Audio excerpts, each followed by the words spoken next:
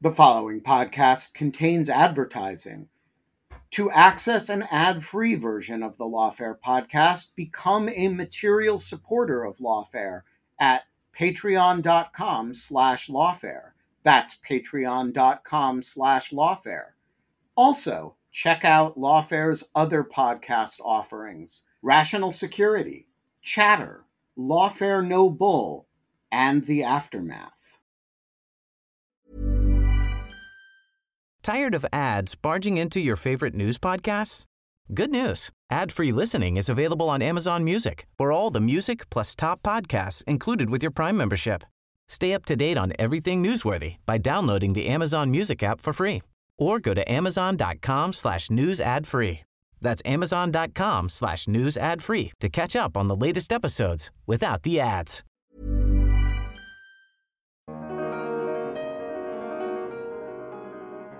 Anyone who heard some of the threats that they had to live with and have continued to have to live with for more than 3 years now, anybody who listened to any of that material that we played in court or read about any of it, I think knows it's going to take time to repair what they've been through. But we hope that what happened in December is a really good first step down that path.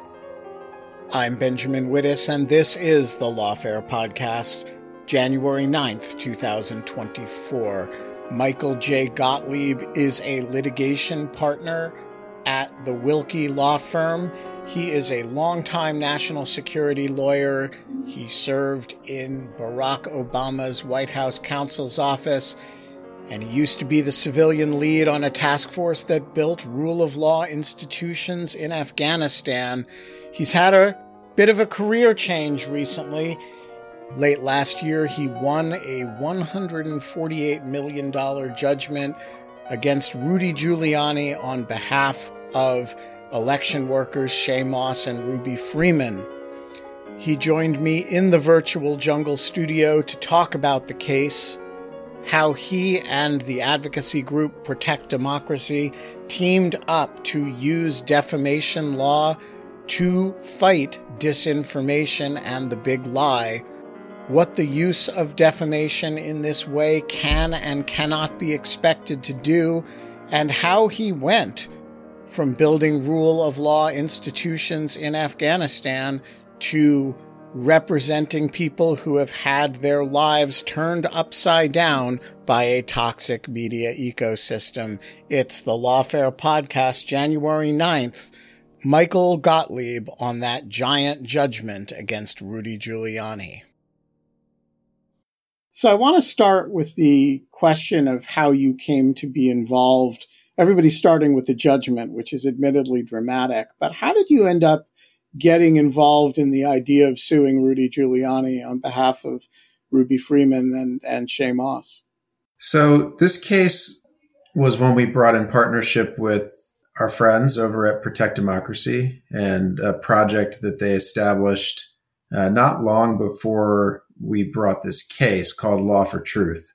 That project was one that we had been discussing with people like Ian Basson and others at Protect Democracy for some time. And it was a project that really came out of in part anyway, out of our experience in representing Seth Rich's family in some similar litigation a few years ago, where Seth Rich had been accused of being responsible for the stealing and theft of documents from the DNC and providing them to WikiLeaks. And reminder to listeners, Seth Rich was the DNC staffer who was murdered in a crime in D.C. unrelated to any political matters and became the subject of an enormous volume of conspiracy theorizing.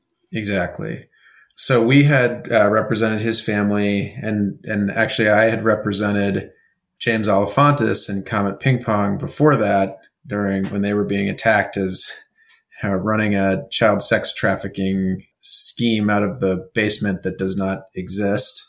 So I had been doing work similar to this for a while, and Protect Democracy, I think, thankfully decided to stand up this project, Law for Truth, to take cases like this And they got in touch with a lawyer who was representing Ruby Freeman and Shay Moss down in Atlanta, interested in bringing some litigation. And so we, just before Christmas of 2021, got together and put a complaint together and sued a number of individuals, not just Rudy Giuliani, but sued some others in the lawsuit that wound up being just against Rudy Giuliani in the case that we took to trial in December.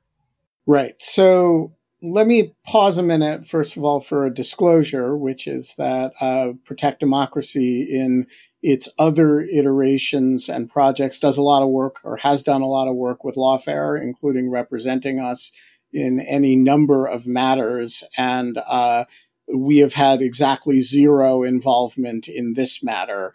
And as the counsel who represented Ruby Freeman and Shay Moss, Mike can actually verify that we have zero involvement in this matter.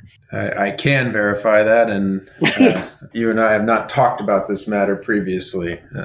Right, although we are old friends, and I actually want to explore an aspect of your past in relation to this case, which is because it interestingly tracks some lawfare background in this space, which is you're an old national security law hand, and I think I first got to know you when you were the civilian lead on a project of the U.S. military in Afghanistan, building rule of law institutions around Afghanistan under General Martins. You know, somehow you've drifted into this space of representing election workers who've been defamed by the Trump campaign or its operatives. And somehow that seems to me related conceptually to the way lawfare, which used to do things exclusively like writing about people who were building rule of law institutions in Afghanistan. Now we spend a lot of time thinking about Trump litigation. And so there's some relationship between your professional trajectory and the stuff that we do here.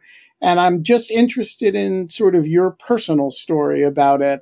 How did you go from being a national security lawyer in the sort of hardcore sense of the word to being a democracy protection through libel litigation lawyer? It's so interesting, Ben. I think you might be the only person that can draw that connection, at least in my career. Well, it could, but it's because it closely tracks the development of my own career. And I'm curious whether your answer to the question is similar to the one that I would give if it were asked to me. So I have to say that I arrived at it accidentally, in the sense that I was interested in sort of law of democracy and political law in law school. And I worked in, the intersection of politics and law in the White House counsel's office. And I was interested in corruption. And when I was in AUSA, which I was for a very short time, I was thinking that I would go into public integrity or sort of corruption related work at that time. And when I did some litigation around the 2016 election. And in that litigation work, I started to notice sort of very firsthand the kind of disinformation campaigns that were targeting polling locations, threats around polling locations, and threats that would disrupt just the ordinary functioning of democracy. And I sort of saw how ordinary people were being thrown into the mix of that, and my sort of distaste for bullies and my concerns about democracy sort of converged. And I then, very shortly after that work, started noticing the stuff about Seth Rich and Pizzagate, which all sort of came out at the same time following the 2016 election. So I had this sort of training in anti-corruption and rule of law development work in Afghanistan. I also have the detention side of it, which I don't draw upon much anymore, but at least the, anti-corruption and rule of law, development work. I mean, there was a lot of dealing with conspiracy theories, dealing with disinformation, dealing with faith and confidence in institutions, dealing with, the trying to ascertain objective fact in fluid situations. And so I think a lot of the same things I was concerned about when we were working in 435 in Afghanistan applied in a different way, definitely, but in a way that hit home much, that really hit home when you're talking about, a local pizza restaurant on Connecticut Avenue, or a kid from Nebraska. Seth Rich was a Jewish kid from Nebraska. I'm from Kansas. That moved to DC to work in politics, and then we all know what happened to him. But when I started to see the effect that this had on Comet, on Seth Rich, that just struck me in a way. It was more meaningful to me personally than some of the sort of abstract national security concepts that I'd been working on previously. And I thought, here's a place where I can use my legal training and can use the law to actually help defend some of these people who are being made victims of bullies in a way that's harming our democratic system. So I was attracted to these cases from the outset for that reason. Super interesting, and actually not the answer I was expecting. What were you expecting? I was expecting you to say, because we all project our own experiences onto others, and since our experience, our trajectory is sort of similar here, I was expecting the rationale for it to be similar. I was expecting you to say, hey, look, I was over in Afghanistan trying to build up rule of law institutions to prevent the Taliban and Al-Qaeda from having a meaningful long-term base there for purposes of, attacking America. And they've never been able to pull off anything like what, in terms of damage to American society and democracy, they've never been able to pull off anything like what we are now experiencing at the hands of domestic political actors. And so the same set of concerns that caused me to go into thinking about the law of dealing with foreign threats now has me thinking about democracy protection, and for very much the same reason. And that's my, that's my answer. So I assumed that would be your answer.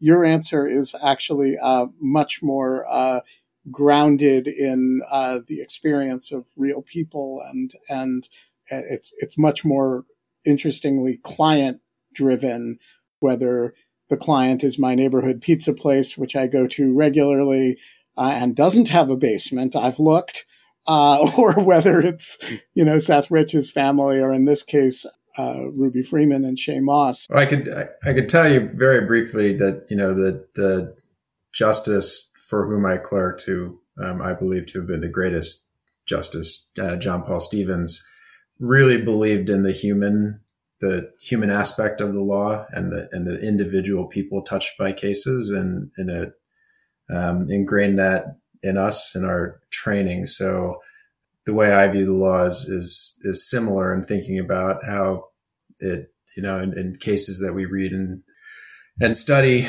the individuals that are touched by them. So that's always, at least for some time now, been how I think about the law and my place in it. So let's talk about the people touched by the law. I think there is a reason why the names Ruby Freeman and Shay Moss, even among people who were not especially obsessed with January 6th and accountability and sort of the post-election period, those names are not ethereal. They're real people to a lot of people. And I think that has everything to do with their testimony at the January 6th committee. So let me start with, for those for whom the names do not immediately evoke the image of the January 6th hearings, who are they, and how are they doing right now? Yeah, so Ruby Freeman is Shay Moss's mother. They are lifelong residents of Georgia, the Atlanta, Georgia area. They both spent time working as civil servants. Shay Moss essentially spent her entire career after leaving college working in Fulton County elections, starting in the mailroom, and then working in absentee ballot processing. And then her mom volunteered to help sort of work in a part-time position during the 2020 election, which of course was in the midst of COVID. So you had this unprecedented amount of voting by mail and absentee voting, and the election offices all across the country, but in Fulton County as well, were just crushed with the volume of mail-in ballots and absentee ballots. So they are the heroes that make our democracy work, right? They are civil servants, usually, and for most of our history, working out of the limelight for very little pay. And so that's who Shaye Moss and Ruby Freeman are. They, got into this whole story because of a series of lies that were told about the two of them chiefly, but also other people who were working at State Farm Arena in Fulton County on election night, when essentially a videotape. There were cameras running constantly at State Farm Arena where ballots were being processed. And when a videotape of that, sort of selective portions of it, were released during a legislative hearing in Georgia, where the Trump legal team led by Rudy Giuliani were protesting the results of the election, that's sort of what started the disinformation and the social media platforms that Trump had at the time, and Rudy Giuliani had access to through the Trump campaign, through the president himself, through others, sort of rocketed those lies about Ruby Freeman and Shaye Moss to hundreds of millions of people. So I want to ask, there were a lot of people, and I was one of who watched those hearings, who reacted with a really intense sense that race was playing an overwhelming role in the attacks on them. That is, the way Rudy Giuliani talked about them, the way they were talked about on Fox News. He kept using the word, if memory serves, the word hustler to describe them. There was an implication that when one of them, I forget which, passed a ginger mint to the other, that this was being passed like a vial of cocaine. And the implication was that it was a USB, or the statement was that it was a USB drive with votes on it. Does what happened to them happen if they had worked in a suburban county and been white? Or was this, in your estimation, this was basically a bunch of white people singled out a urban black jurisdiction with a bunch of black election workers who hadn't done anything wrong, but there was a cultural resonance among the constituents of the speakers that these were people you could lay something on? So that's certainly what our clients testified to at trial under oath. So one of the things that Ms. Moss testified about was the thing that she had the hardest time wrapping her head around was the assumption that everyone who was there working in State Farm Arena was a Democrat, right? It was just the assumption that, of course, all of these black people in this location in Atlanta were Democrats who wanted Joe Biden to win and wanted Donald Trump to lose. And so, of course, they would be involved in trying to steal the election. It's an interesting question whether, hypothetically or counterfactually, if you think about if this had been a exact same video polling location in a sort of exurban, mostly white part of Georgia, would you have had even remotely the same kind of reaction to these video clips, which really, when you watch them and you listen to Georgia state election officials' explanations of them, you understand there's really nothing irregular or unusual about what you see on these tapes. It's only if they're sort of, put up on a screen by people who don't understand what is happening, And then lies are told about what's happening on the tape that you think anything wrong is happening in them. I don't know the answer to that question. I think there are complex historical narratives layered in there. There's a distrust, of course, by many Republicans, and especially Rudy Giuliani personally has a distrust of the way that urban cities count votes. I mean, he had, I was refreshed on this as we prepared for trial, but, he has long complained that he lost his first mayoral election in New York as a result of the Dinkins team essentially, rigging the vote count in mostly black neighborhoods in parts of New York. So there's a long history there for him that is part of it may be influenced by race. Part of it may be influenced by this conflation of Democrats in urban areas as inherent cheaters in elections. But certainly the references to, passing around vials of cocaine and casing the joint and crooks and criminals. And there's a lot of language in there that I think many people view as coded or veiled references that do imply pretty gross racial stereotypes. I want to say that I think you're being generous in your, which, I think the Giuliani comments about them, which I had not focused on at the time they were made, because honestly, there was so much noise that it really wasn't until the January 6th hearings where, they were played, they explained what was actually going on, just how shocking those statements were in their reckless disregard for the truth. Not that that's the relevant standard about private parties, but even if these were, public figures, which they weren't at the time, it's just a shockingly horrible way to talk about people without evidence. And I think one of the reasons their story has been so compelling for a lot of people, including Liz Cheney, and is that, they were not people like Brad Raffensperger, who ran for office and sort of, not that he asked for what happened to him, but when you run for office, you put yourself in the line of fire and you do it knowingly. These were just election workers. And there's something about treating just election workers like they are hustlers who are casing the joint and passing around vials of Coke that is particularly ugly. I couldn't agree more with what you just said.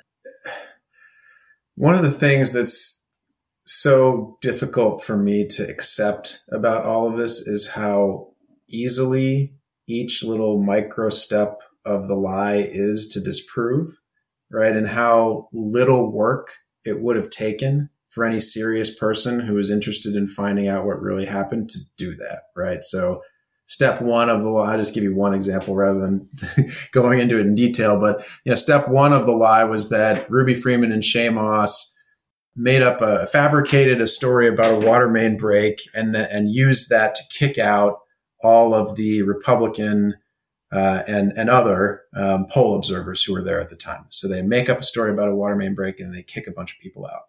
So every aspect of that is wrong. Like they never made up a story about a water main break. There actually was a water leak earlier in the day, but that had nothing to do with what happened that night on election night. And the observers were not kicked out. They left. And if anyone would have bothered to ask the Republican election observers who were there, who we found and we deposed in the case, if anybody would have bothered to ask them the question, were you kicked out of State Farm Marine on election night? They would have said, no, we weren't kicked out. We left.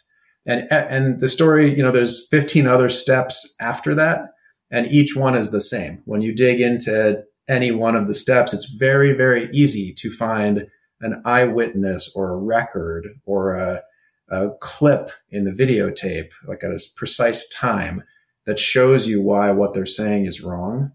And it was remarkable that they lied about this, that Giuliani and his whole team lied about this at the time. It is mind-boggling that they continue to lie about it today, notwithstanding that all of this evidence has been put out into the public record. Tired of ads barging into your favorite news podcasts? Good news. Ad-free listening is available on Amazon Music for all the music plus top podcasts included with your Prime membership. Stay up to date on everything newsworthy by downloading the Amazon Music app for free or go to amazon.com/news ad free. That's amazon.com/news ad free to catch up on the latest episodes without the ads. Finding your perfect home was hard, but thanks to Burrow, furnishing it has never been easier. Burrow's easy-to-assemble modular sofas and sectionals are made from premium, durable materials, including stain and scratch-resistant fabrics. So they're not just comfortable and stylish, they're built to last. Plus, every single Burrow order ships free right to your door. Right now, get 15% off your first order at burrow.com/ACAST. That's 15% off at burrow.com/ACAST. This show is sponsored by BetterHelp. If I could offer you an extra hour a day in your life, what would you do with it? Would you go for a run? Would you sleep in? Would you read? Would you go hang out with a friend? A lot of us spend time wishing we had more time. You actually can create more time for yourself. It's by figuring out what's important to you, making that a priority, and that is where therapy can help you. It can help you find out what matters to you so you can do more of it and less of the things that you don't care about but you actually waste a lot of time on. Therapy is a great way to prioritize what's important to you, to focus on what matters and dismiss the trivial. It's a great way to learn how to set boundaries and how to develop coping skills. It can help you be the best version of yourself, and it isn't just for those who've experienced major traumas. If you're thinking of starting therapy, why not try BetterHelp? It's entirely online. It's designed to be convenient and flexible. You can make it work with your schedule. All you do is you fill out a brief questionnaire and you get matched with a licensed therapist, and you can switch therapists at any time for no additional charge. Learn to make time for what makes you happy with BetterHelp. Visit betterhelp.com/lawfare today to get 10% off your first month. That's BetterHelp, HELP.com/lawfare. Could your political views make you the target of cybercrime, identity theft, stalking, or even violence? I used to think this was silly, and then weird things started happening to me. Someone defaced my car. It had lawfare license plates on it. Somebody delivered weird antique postcards of Guantanamo Bay to my house. You know, weird stuff. The volume of personal data online has tripled between 2019 and 2023, and angry individuals fueled by political polarization can access it all for up to 98% of American citizens. And I was one of them. Lots of people were using my name, my home address, other information about me to try to intimidate me. And I want to say that has dramatically slowed down in recent months. And one of the reasons is Delete Me. As I have said before, there are products here that I read the ads because, that's my job. And there are products here that I read the ads because I really use them and really like them. And Delete Me is one of the lawfare advertisers that I am most enthusiastic about. And here's why. It finds and removes personal information I don't want online, and it makes sure it stays off. It's a subscription service that removes your personal information from all of the largest search databases on the web, and in the process, it helps prevent potential identity theft, doxing, and phishing scams. And here's the important point. It doesn't just do it once, because the information will get back into the systems. It does it, and then it does it again. So the first time I got one of these reports, and they send regular reports at Delete Me, there were a whole bunch of systems that I'd come off of. But then each time I get one now, there's still 1 or 2 or 3 that I'm back on the system, and Delete Me has once again deleted me. So sign up and provide Delete Me with exactly what information you want deleted, and their experts will take it from there. And as I say, they send regular personalized privacy reports showing what info they have found, where they found it, and what they removed. It's always working for you, constantly monitoring and removing the personal information you don't want on the internet. When you sign up, they immediately go to work scrubbing all your personal information from data broker platforms. Your personal profile is no longer theirs to sell. So take control of your data and keep your private life private by signing up for Delete Me, now at a special discount for Lawfare listeners. Today, get 20% off your Delete Me plan when you go to joindeleteme.com/lawfare20 and use the promo code lawfare20 at checkout. The only way to get 20% off is to go to joindeleteme.com/lawfare20 and enter code lawfare20 at checkout. That's joindeleteme.com/lawfare20, code lawfare20. Yeah, so let's talk about that for those who may be aware of the magnitude of the judgment, but who didn't follow the minutia of the case. Just give us a little overview of the case as it progressed. You filed a libel suit against Giuliani and a bunch of others, and the case against Giuliani alone went to trial in December. How did it get severed from the rest of the case and end up in trial in December? Yeah.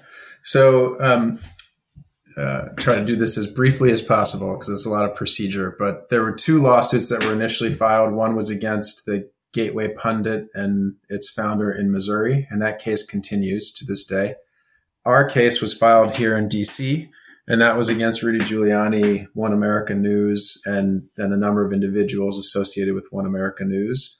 The One America News part of the case settled out, and that left Giuliani alone in the D.C. case. He litigated the case for a while actively. He filed a motion to dismiss. He showed up. He did the things that people who are going to litigate a case do. And then at some point during discovery, he sort of decided he was done participating. He wasn't interested in following the court's orders. And by the court's orders, what I mean is we had to go and get orders requiring him to produce documents to us because he was refusing to produce documents to us. So we had to go into court and file these long motions, spend a ton of time, then get orders saying, yes, in fact, you need to produce these documents to them. We had to do that with a bunch of third parties too, like Bernie Carrick and Jenna Ellis and others. Once those orders came out, Giuliani essentially decided, rather than actually going back and doing all that stuff, I'm just going to stipulate to liability. In other words, I'm going to agree that I'm not going to contest that I am liable for defamation, for intentional infliction of emotional distress and conspiracy. I'm going to let the court enter judgment against me for those things. And I'll just, we'll have a hearing or a trial on damages. So that's how we got where we were. The court entered that judgment. We went to a trial on damages. And then the irony of all that is that after the trial on damages didn't go the way that he wanted it to go, he then went out in public and started saying how unfair it was that the court had entered judgment on liability and not allowed him to present his case, which is, ironic since he stipulated to liability and that was his strategy to get out of having to produce documents. So the magnitude of the judgment was $149 million, and it was entered remarkably quickly, which means that the jury, I don't want to make up their deliberations, but it means there was not a dispute among them that took time to resolve that this was really, really, really bad on his part and malicious. Well, one piece of that's not quite right. So the trial was essentially 3 days long, and the jury did take some time to deliberate. We finished the case on a Thursday in the morning, I think, or around lunchtime. And then the jury didn't come back with the verdict until the end of the day on Friday. So they did spend some time talking about it and thinking about it. So it's like a day and a half. I think it was probably about one sort of full working day that they were deliberating. I guess that counts as fast by my book. But if you consider dollars awarded per minute of deliberation, it's a. I just mean in comparison, if you think about how long the trial lasted, the jury was. I see. Yeah. Fair point. So I guess a lot of listeners are saying, yeah, but how much? Given that he's bankrupt, they're never going to see any of this money. First of all, does he have assets that are attachable for this purpose, especially considering that he's in bankruptcy? And secondly, what is the value of a judgment like this if you can't collect on it in substantial part? Can I start with the second question first? Please. That's what matters. So this case is not a case that we brought to make Ruby Freeman and Shay Moss rich. Yes, we very much want them to be compensated. They want to be compensated. But they never thought that, one lawsuit against Rudy Giuliani was all they were going to have to do to be fairly compensated for what happened to them. And they have other litigation ongoing. I think the significance of the verdict and the size of the verdict is not tied to what percentage of it they will collect. The significance of the verdict is tied to the message that it will send to others out there that have platforms like Rudy Giuliani had and like his co-conspirator, former President Trump had. And the message that it sends to them is that when you have a platform that reaches 88 million, 100 million people, and you tell just obvious lies and falsehoods about civil servants and people who are out just doing their jobs because it's convenient for you to do it because you think you're going to get away with it, you could get hit with a pretty steep judgment for doing that. And there are people willing to take up that fight. So to me, the significance of the size of the judgment starts with that. It starts with the message that it sends. And that is reflected in the jury's, not just in the jury's, evaluation of what the reputational damages were worth, right? So there was $16-17 million each in reputational damages alone, which reflects that the reputational worth of these civil servants is not tied to their income bracket or whether they were, had some multi-million-dollar deal that they lost, but rather the harm that was done to them. So to me, that's where it starts. Now, to answer the question about bankruptcy, this isn't the first time that someone has tried to get out of a judgment like this through bankruptcy. Alex Jones has been trying to do this with the Sandy Hook families for some time, and some of my colleagues at Wilkie Farr have been working with in that bankruptcy proceeding to help collect and recover for the Sandy Hook families. So there is a playbook and precedent for us to follow in pursuing Giuliani's assets. He does have assets. He doesn't have $148 million in assets, but he does have assets.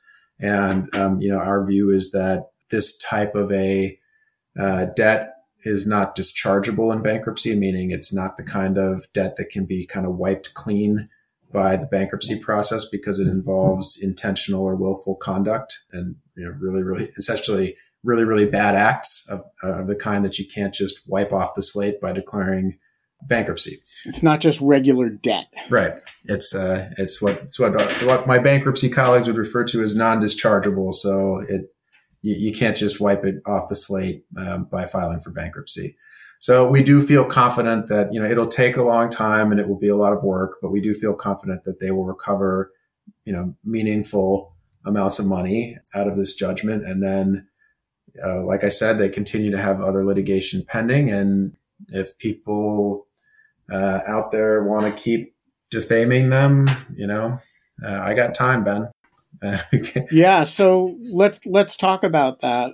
And I want to ask a series of questions about the former president in relation to these guys.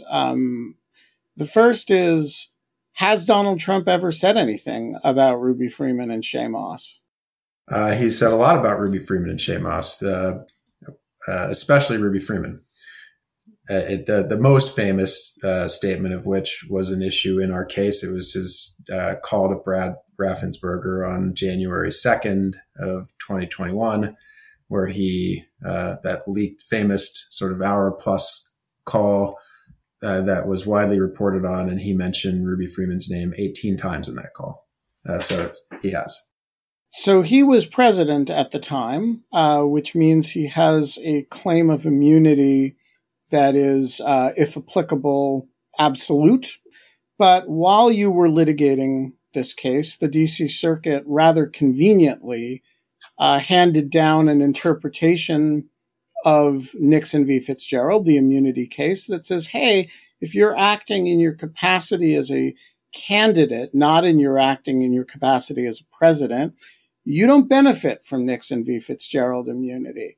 And one of the examples that they use in this case is a series of issues that, I mean, the specifics of the case are about the speech on January 6th, but there's a very clear line that the court, in an ideologically divided panel, by the way, draws between conduct in your capacity as president and conduct in your capacity as seeking the office of president.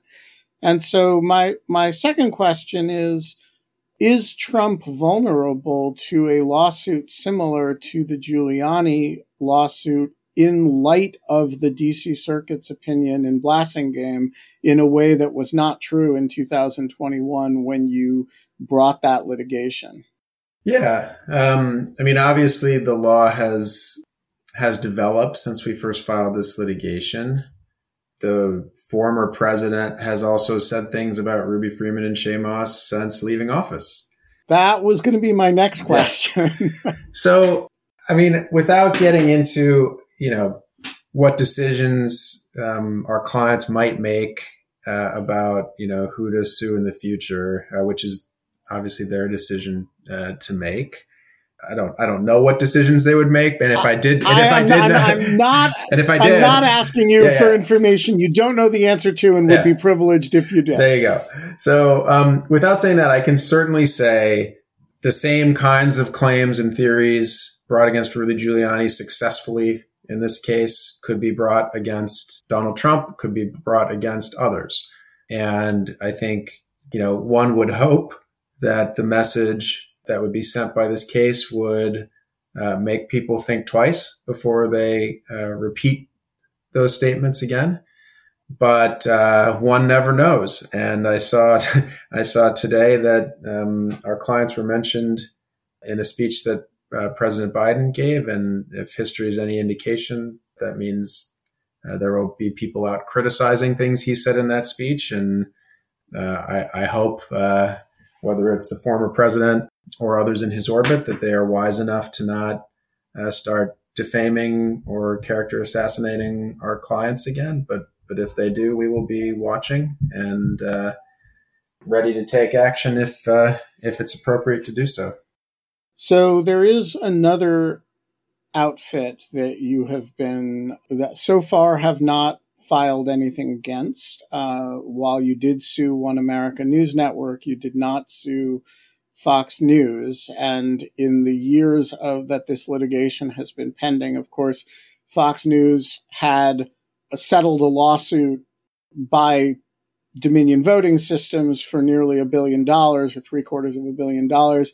Dominion Voting Systems is a very sympathetic plaintiff. It is nowhere near as sympathetic plaintiff as your clients. And so I'm interested in the question of why Fox got a pass at the time, and whether I should, without asking you about your plans, whether I should think of that as a tactical decision, or whether they are differently situated in a meaningful sense with respect to the conduct of defamation against your clients than One America and other actors.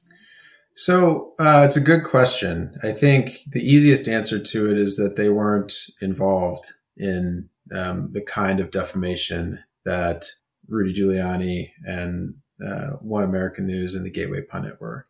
And I very strongly believe in the First Amendment principles that stand behind things like the opinion doctrine and the media shield and reporter's privilege.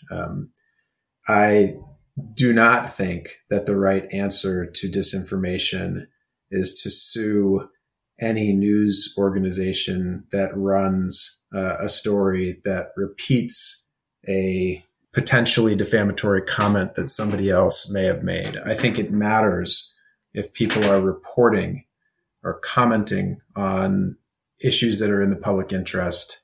And, there's a long body of case law around things like the opinion doctrine that I think are really important to having a free press and having vital exchange of, issues that allow us to have a democracy, the democracy that we have. So when we thought about bringing cases, we had those principles in mind, and we weren't just going to go out and sue anyone that sort of might have, played, for example, a ton of news organizations published Trump's call with Brad Raffensperger, right? Like many news organizations put that up on their website or played that on the evening news or whatever, defaming Ruby Freeman. But suing an organization or a publisher for putting that online or putting that in the news broadcast has, while that might result in a potentially huge damages number, that doesn't seem to me or the people I work with anyway to be a good thing to do for democracy, nor does it seem to be really fair from the standpoint of who is responsible for really disseminating this material and spreading it widely around. So, those are some of the principles we were thinking about, Ben. Yeah, so that's really interesting. So what you're saying is that, Fox News may have had some commentators who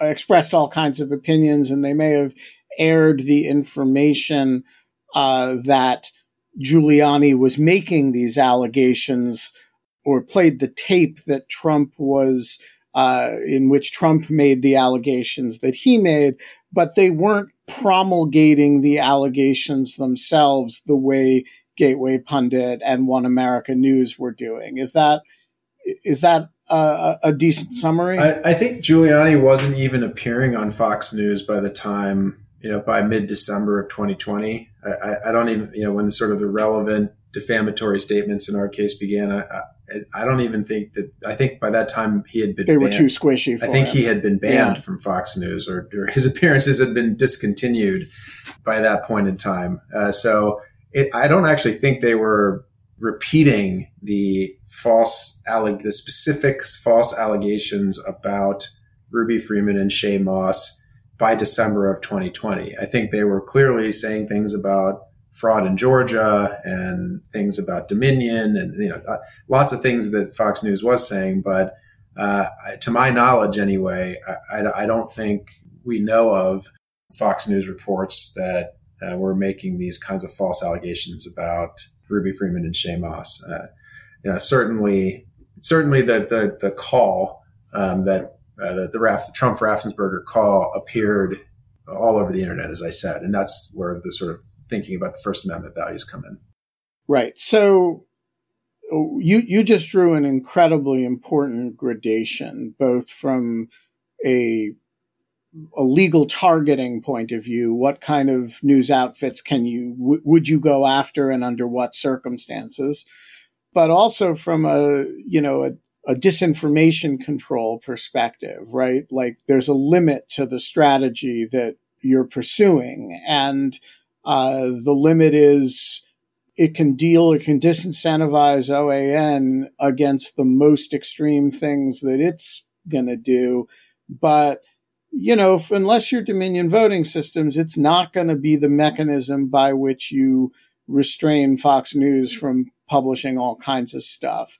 And so my question is, when you and the Protect Democracy people, and I do want to stress that we have no involvement in this project at Protect Democracy, when you guys strategize about what you can do with this strategy of using libel law, offensive libel law, as a means of protecting against the intentional flood of disinformation, what are the things that you think that strategy can accomplish, and what are the things that you think we're going to have to use other tools to address?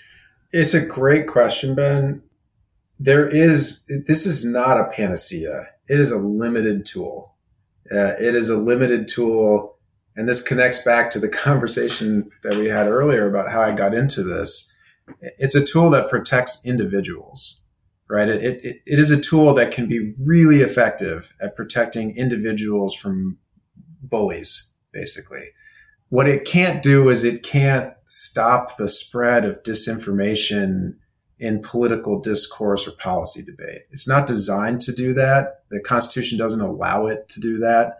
We're not trying to bring these cases to achieve that objective because that's just not possible. So, what you can go back to Pizzagate, Seth Rich, The Big Lie. For each of those, the role that defamation or libel plays is protecting individuals who are sort of scapegoated and brought in and just, railroaded because it's convenient to make these sort of powerless people part of a narrative that is more compelling for television and more compelling for social media. And so in that sense, there's power in it, right? It says, no, we're not going to let you do that. We're not going to let you, discourage people from volunteering as civil servants. We're not going to allow you to have more power to your story by giving it this compelling narrative about this individual in the story. You're going to have to make your arguments about policy, and you're going to have to make your arguments about things like the vote count and election results rather than, scapegoating these shadowy figures who are trying to rig and steal everything. But it can't do everything, and it's not intended to. And, I think it would be foolish to try to use the judiciary or the legal system to do that. Yeah, so let me go back and tick off a couple of things that I think this can't address and see if you agree with me. So if instead of naming Ruby Freeman and Shay Moss, you had simply talked, to go back to our earlier discussion of the racial overtones of this, about how people in general were casing the joint and trading USB drives as though they were breath mints, or USB drives as though they were vials of cocaine, and stealing votes, but you didn't name anybody, and there was no video in which you showed individuals and their faces. This is not a useful tool, right? Doesn't matter how racist you are. If you're not, if there's no individual who is defamed, you're not going to get very far with this. Right. I mean, both for defamation and for intentional infliction of emotional distress, these are torts or wrongs committed against individuals. So that's right. I mean, there is this doctrine of defamation by implication. So it wouldn't be, I think, a defense if you had a video just to say, well, I'm not saying who did it, but the general people in this video were criminals. You not have the video. If you say there's a shadowy cabal of Jews who's behind all this, that's not defamatory, right? Jews are too diffuse a category, right? It is not, and it's the kind of statement, for better or worse, that has traditionally been protected by the opinion doctrine. Right. It's not until you name a Jew and make a factually false statement that this is going to be a useful tool. I could go on and on and on, but I mention it only to amplify your point that this is not a panacea, and there's a lot of, and by the way, if you merely make claims of highly disinformational claims about inanimate objects, like the vaccine will cause autism, you can't defame a vaccine. That is right. Although, query whether false statements about a company's product might well lead to a trade libel lawsuit. But yes, you can't defame a vaccine, and as we learned in the Seth Rich case, you also can't defame a dead person.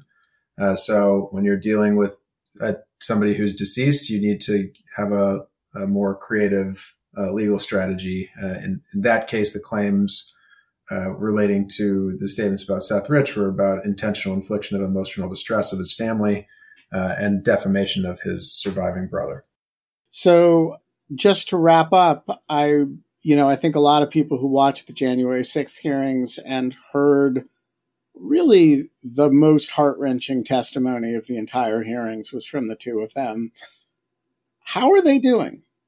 They went through an unbelievable hell. How have they emerged on the other end?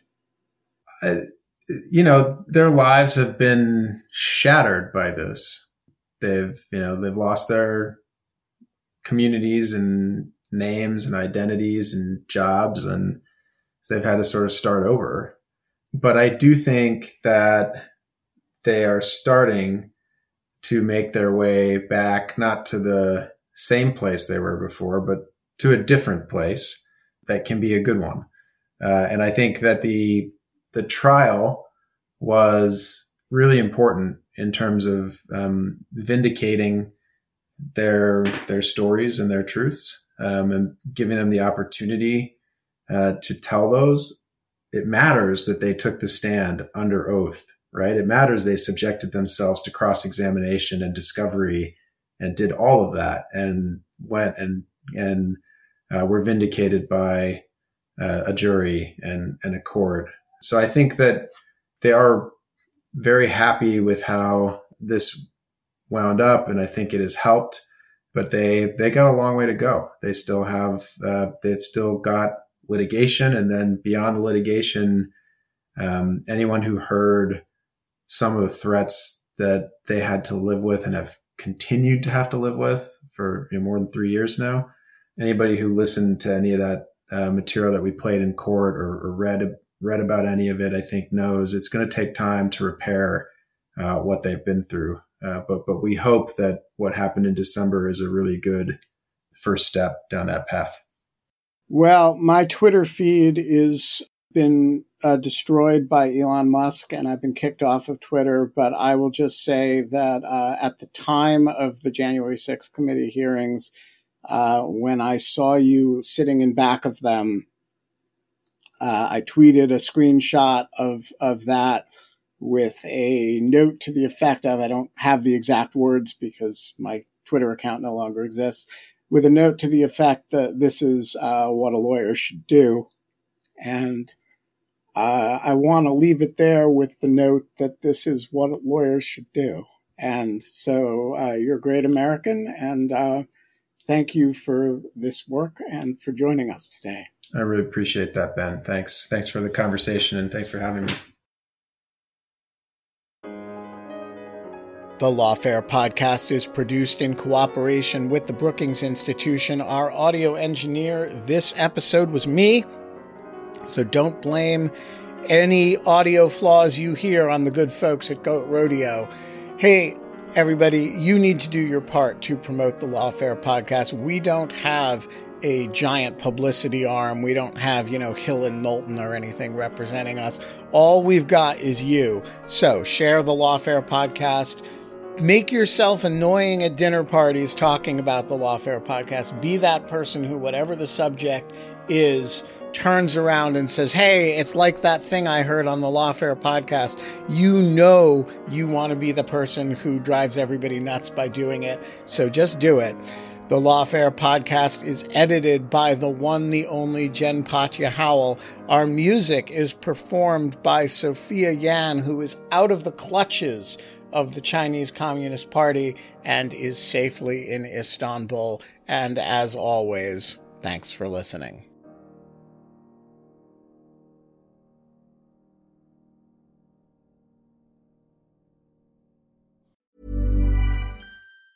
Tired of ads barging into your favorite news podcasts? Good news. Ad-free listening is available on Amazon Music for all the music plus top podcasts included with your Prime membership. Stay up to date on everything newsworthy by downloading the Amazon Music app for free or go to amazon.com/news ad free. That's amazon.com/news ad free to catch up on the latest episodes without the ads.